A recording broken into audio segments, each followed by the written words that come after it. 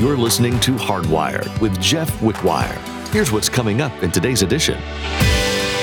Suddenly, they were filled with boldness. They went out and they rocked the Roman world. So I want you to see that prayer, in this mighty prayer of agreement, God shook the building, filled them with the Holy Ghost, filled them with boldness, needed to carry on their mighty ministry. So when persecuted, the early church prayed together, and that was the key to their world-changing ministry. It's prayer. Everybody say with me, it's prayer. A lot of times, it's easier to flee from a challenge and bend our morals instead of standing up for what's right. Today, Pastor Jeff wants you to know that instead of shrinking back when faced with challenges, be empowered by the Holy Spirit to stand your ground. When you embrace prayer, it gives you the strength to rise above any opposition, anchoring ourselves in His unwavering strength. In times of opposition, God's boldness fills us, enabling us to stand strong. Never back down for the sake of Jesus. Well, let's join Pastor Jeff in the book of Matthew, chapter 18, as he begins his message, Critical Mass.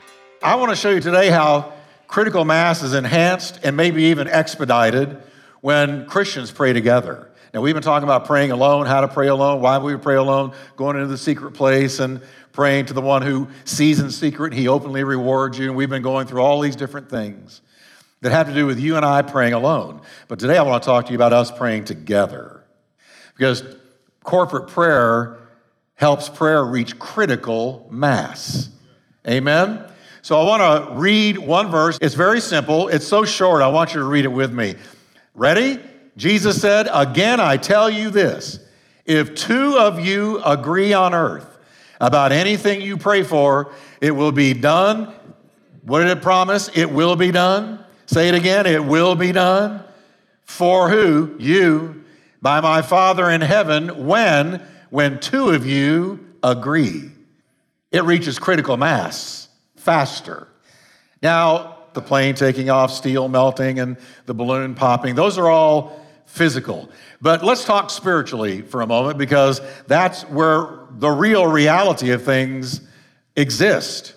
Spiritually speaking, a revival or a spiritual awakening or a powerful breakthrough happens when critical mass in prayer has been reached.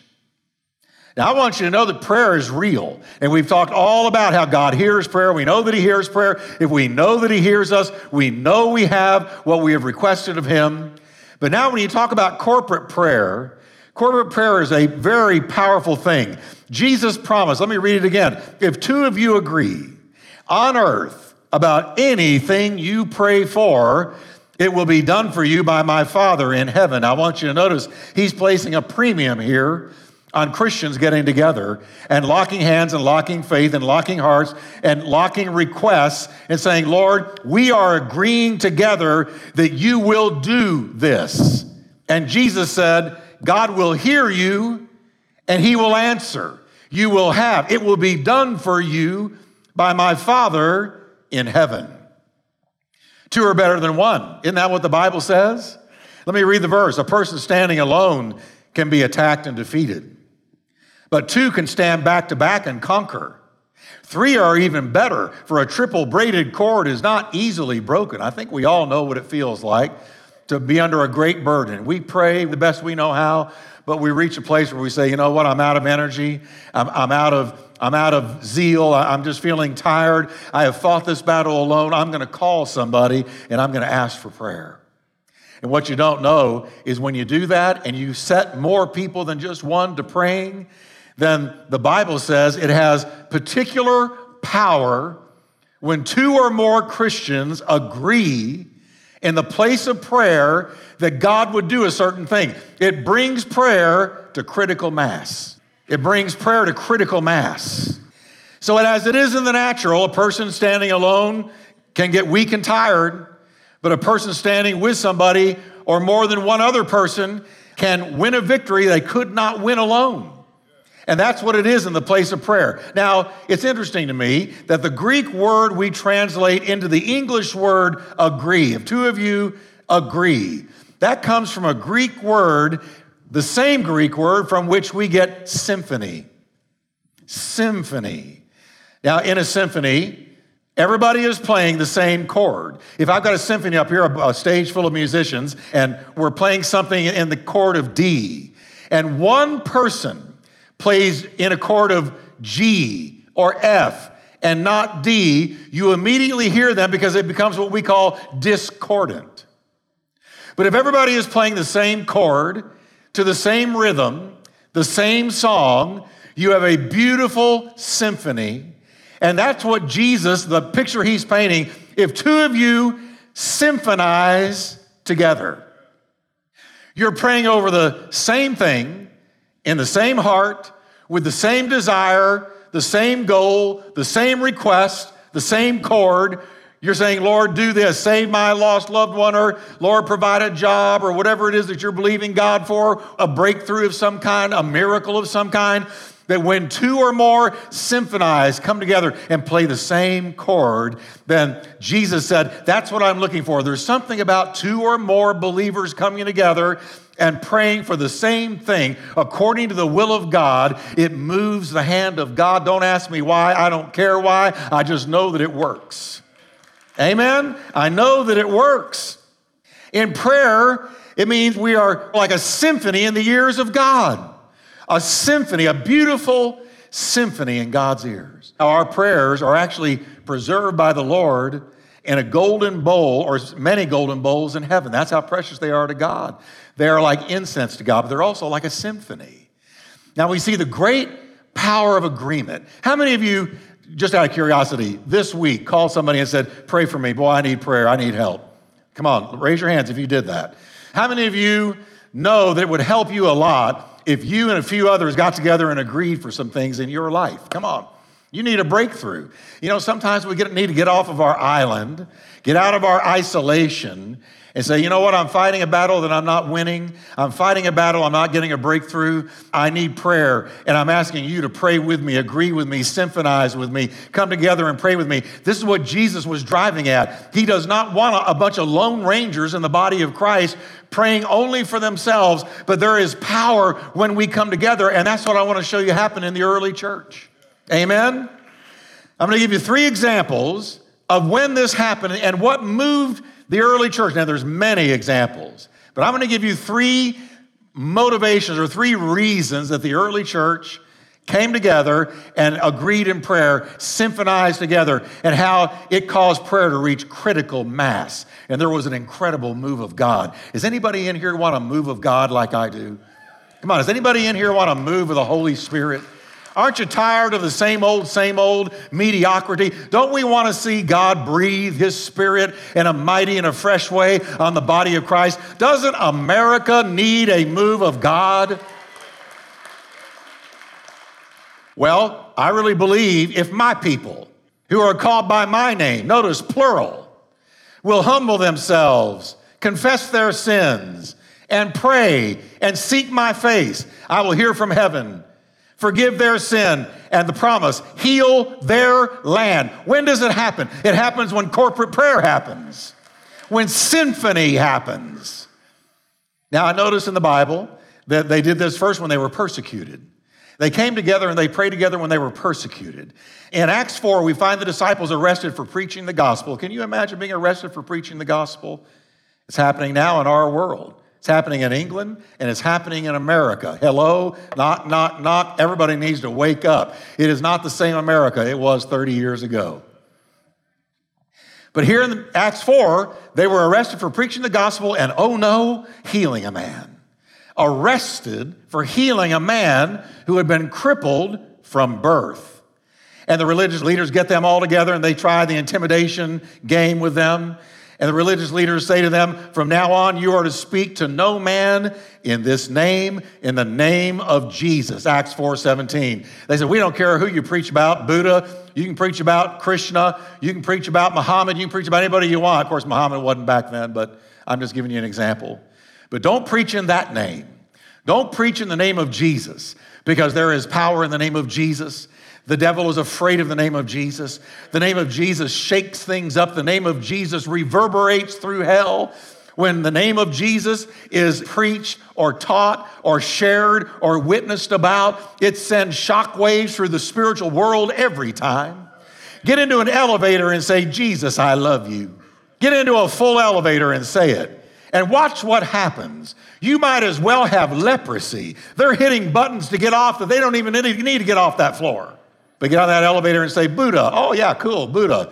Krishna, oh great. Muhammad, oh that's great. But you say Jesus with authority and power like you love him, like you care, it rocks their world. Now, these religious leaders said to them, don't preach in the name of Jesus. Now, I want you to notice what they did.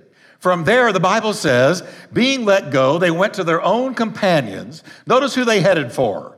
They went straight to their own people, straight to the church, straight to prayers. And they told them, all the chief priests and elders had said to them. So when they, the rest of the church, had heard that, I want you to read with me what they did, everybody. They raised their voice to God. How? With one accord. And that's the prayer of agreement. That's telling us they raised their voice to God and they symphonized like a great symphony. And man, they prayed and they asked God to intervene. They said, God, you saw what just happened to us, and we're asking you to take this and deal with this, and we're just coming to you, Lord, in prayer. And they prayed unitedly to God. And I want you to notice what happened. Finally, their prayer reached critical mass. Everybody say critical mass. Their prayer reached critical mass. Look what happened. And when they had prayed, the place where they were assembled together was shaken. Whole lot of shaking going on. You know, God likes shaking things. God likes shaking things. How many of you can say, he has shaken my world every once in a while? Listen, God does it. And another time when they were in the Philippian jail, they sang hymns to God and they prayed to God. And what did God do? He shook the prison. So here he shook the prison, and here he shook where they prayed. And look what he did. The place was shaken, and they were all filled with the Holy Spirit, and they spoke the word of God with boldness. Now I want you to notice they prayed together, corporately, locked hands, locked faith. They prayed for the same thing. They symphonized, and three things happened. The place where they were gathered was shaken, as if God was saying, I heard your prayer. And then they were filled. And then once they were filled with the Holy Spirit, they had boldness, the boldness that they were struggling with since they had been threatened, don't preach in this name anymore. Suddenly, they were filled with boldness. They went out and they rocked the Roman world. So I want you to see that prayer, in this mighty prayer of agreement, God shook the building, filled them with the Holy Ghost, filled them with boldness needed to carry on their mighty ministry. So when persecuted, the early church prayed together, and that was the key to their world-changing ministry. It's prayer. Everybody say with me, it's prayer. It's not education, although I believe in education, but education doesn't rock things spiritually.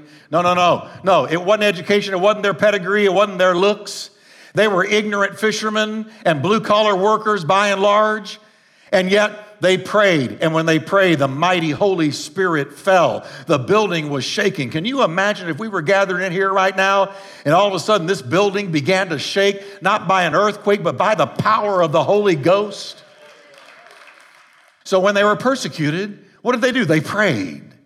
Now, another time I see they prayed. They practiced corporate prayer when things looked hopeless.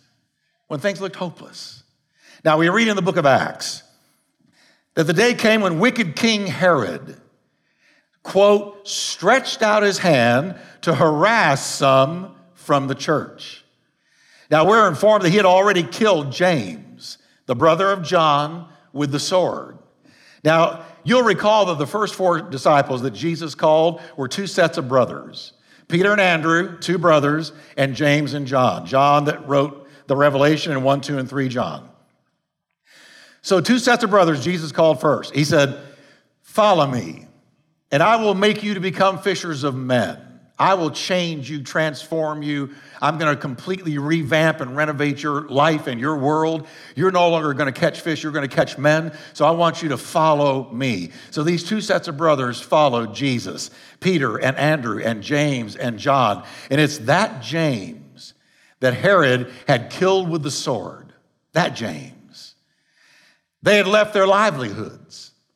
When Jesus called these four brothers, they left their livelihoods. It says that James and John's father was standing right there mending the nets with them when Jesus called them and not him. He called the brothers and not the father. And he said, "Follow me." And the father watched his two boys walk away. They left father. They left mother. They left loved ones. They left their job, their career, their livelihood, familiar surroundings, and they began to follow Jesus. Everywhere he went, they went. That's discipleship. When he says give it up, you give it up. When he says walk away, you walk away. When he says embrace something, you embrace it. When he says let it go, you let it go. And they followed him. And it was this James who Herod thrust through with a sword, killed him. John, when he wrote 1, 2, and 3 John in the book of Revelation, had the memory and the pain of his brother James being martyred, murdered by this Herod, wicked Herod. So of the four originally called disciples, one of them has already been killed, and now Herod's after the second one, the main man, Simon Peter, the rock, the strength of the early church before Paul came on the scene. And it says of Herod, because he saw that it, that is James' murder, pleased the Jews, he proceeded further to seize Peter also. He put him in prison, delivered him to 4 squads of soldiers to keep him. Now, 4 squads of soldiers is 16 men. 16 men were put around Simon Peter. Herod also bound him with 2 chains in between 2 other soldiers. So he's got him locked in prison. He's got him chained up, chained to a wall. He's got 16 Roman guards surrounding one man. You think he was uptight about Peter disappearing? Now, the Bible tells us what was in Herod's brain. He planned to keep Peter in prison for the duration of what's called the days of unleavened bread. And the days of unleavened bread lasted 8 days. 8 days. And after the days of unleavened bread, it says he planned to bring Peter out, make him walk the perp walk in front of all the angry Jews, be tortured to their liking. The Bible records that he was going to do what they wanted him to do to Peter and then kill him. So here he is, Simon Peter, chained up, 16 Roman guards looking at him, 2 chained with him, to him, right there. And already his death sentence had been pronounced by Herod. After this holiday, this festival is over, I'm going to kill him. The church knew that James had already been martyred, so what would stop Herod from doing it again? It looked like a done deal. But the Bible says, I want you to notice something, everybody. We need to learn this, especially with the days that are coming. I want you to notice, remember that I said this, because the days that are coming are not real positive for the church in the West. I'm not talking negative, I'm talking truth. I don't believe in lying. I'm not going to get up here and tell you, oh, everything's going to be great. I'm going to tell you persecution is raising its head. And so I want you to remember what I said here today. I'm not just up here whistling Dixie or trying to get by with another sermon. I want you to hear this now. The Bible says that when all of this came down on Peter, and again, he was their rock. Jesus had said, I'm going to make you a rock. He said, when you come back from your fall, from your denial, I'm going to reestablish you and you're going to be a strength to the brethren. Peter was daddy. He was a rock. He was the lead disciple.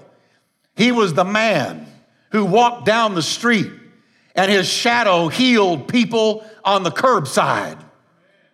This is Simon Peter, who walked on water. Yeah, he sank, but that boy walked on water for a while.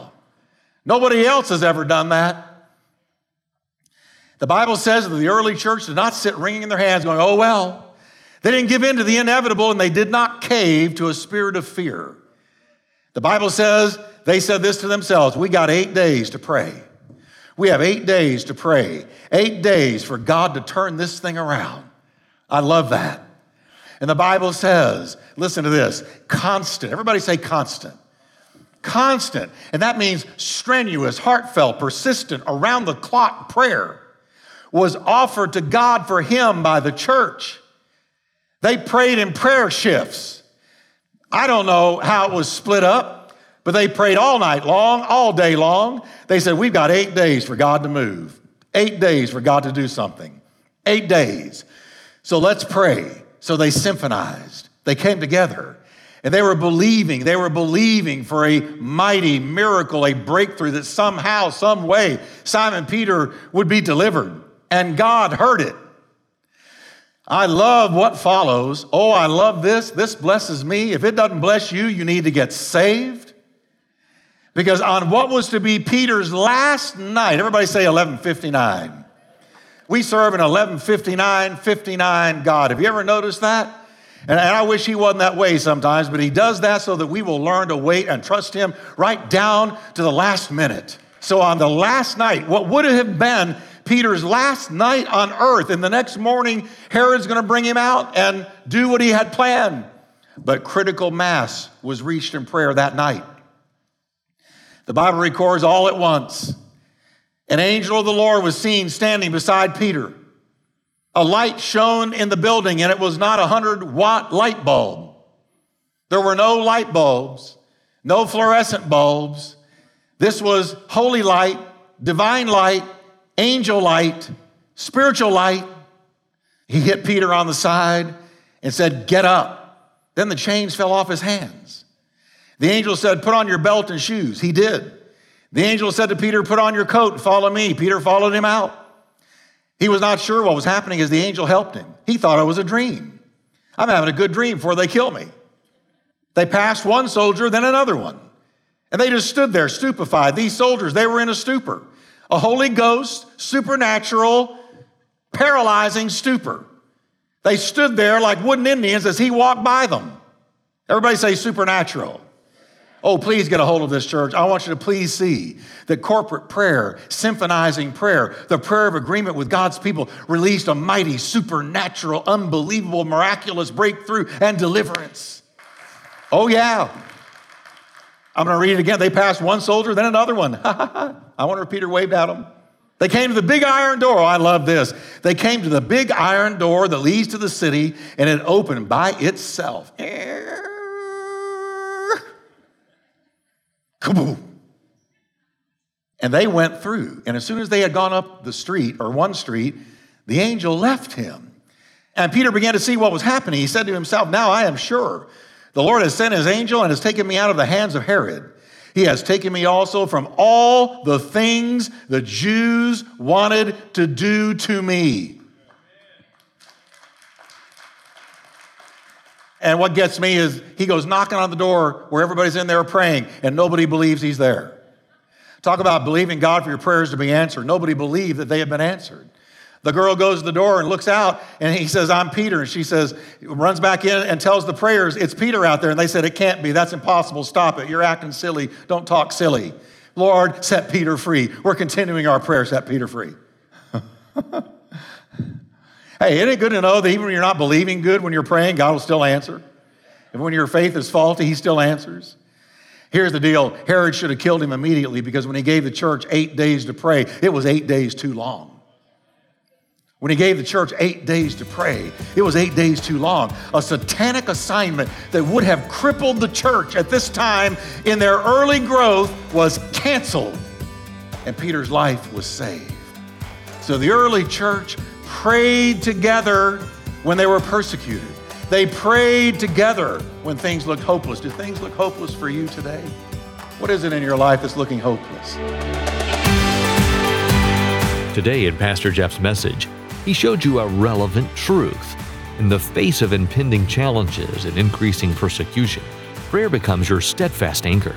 As the church navigates stormy waters, the unbreakable connection with God through prayer becomes your source of strength. To remain faithful to the truths of Christ, prayer must be your constant companion. It fortifies your resolve, grants discernment, and empowers you to withstand adversity. Here's Diane with some more info about Hardwired. You've been listening to Hardwired with Jeff Wickwire. Would you be interested in helping support this ministry as we further the gospel? All you have to do is text 817-484-4767 and enter the word GIVE to donate. We're so grateful for your continued support in listening to this program and also investing in the ministry. Once again, text GIVE to 817-484-4767 to give. Here's Daniel one more time with a sneak peek about the next edition. A commitment to collective prayer deepens your spiritual journey and brings forth a fuller expression of God's grace. In the next message on Hardwired, Pastor Jeff emphasized the importance of staying committed to corporate prayer. While personal communion with God is essential, being a prayer warrior in the presence of fellow believers creates a symphony of faith that harmonizes with heaven. Corporate prayer binds you in purpose and amplifies your impact. That's all we have for today's edition of Hardwired with Jeff Wickwire. If you'd like a copy of today's message, you can download it from our website, hardwired.org. Be sure to tune in again as Pastor Jeff continues teaching through the book of Acts next time on Hardwired.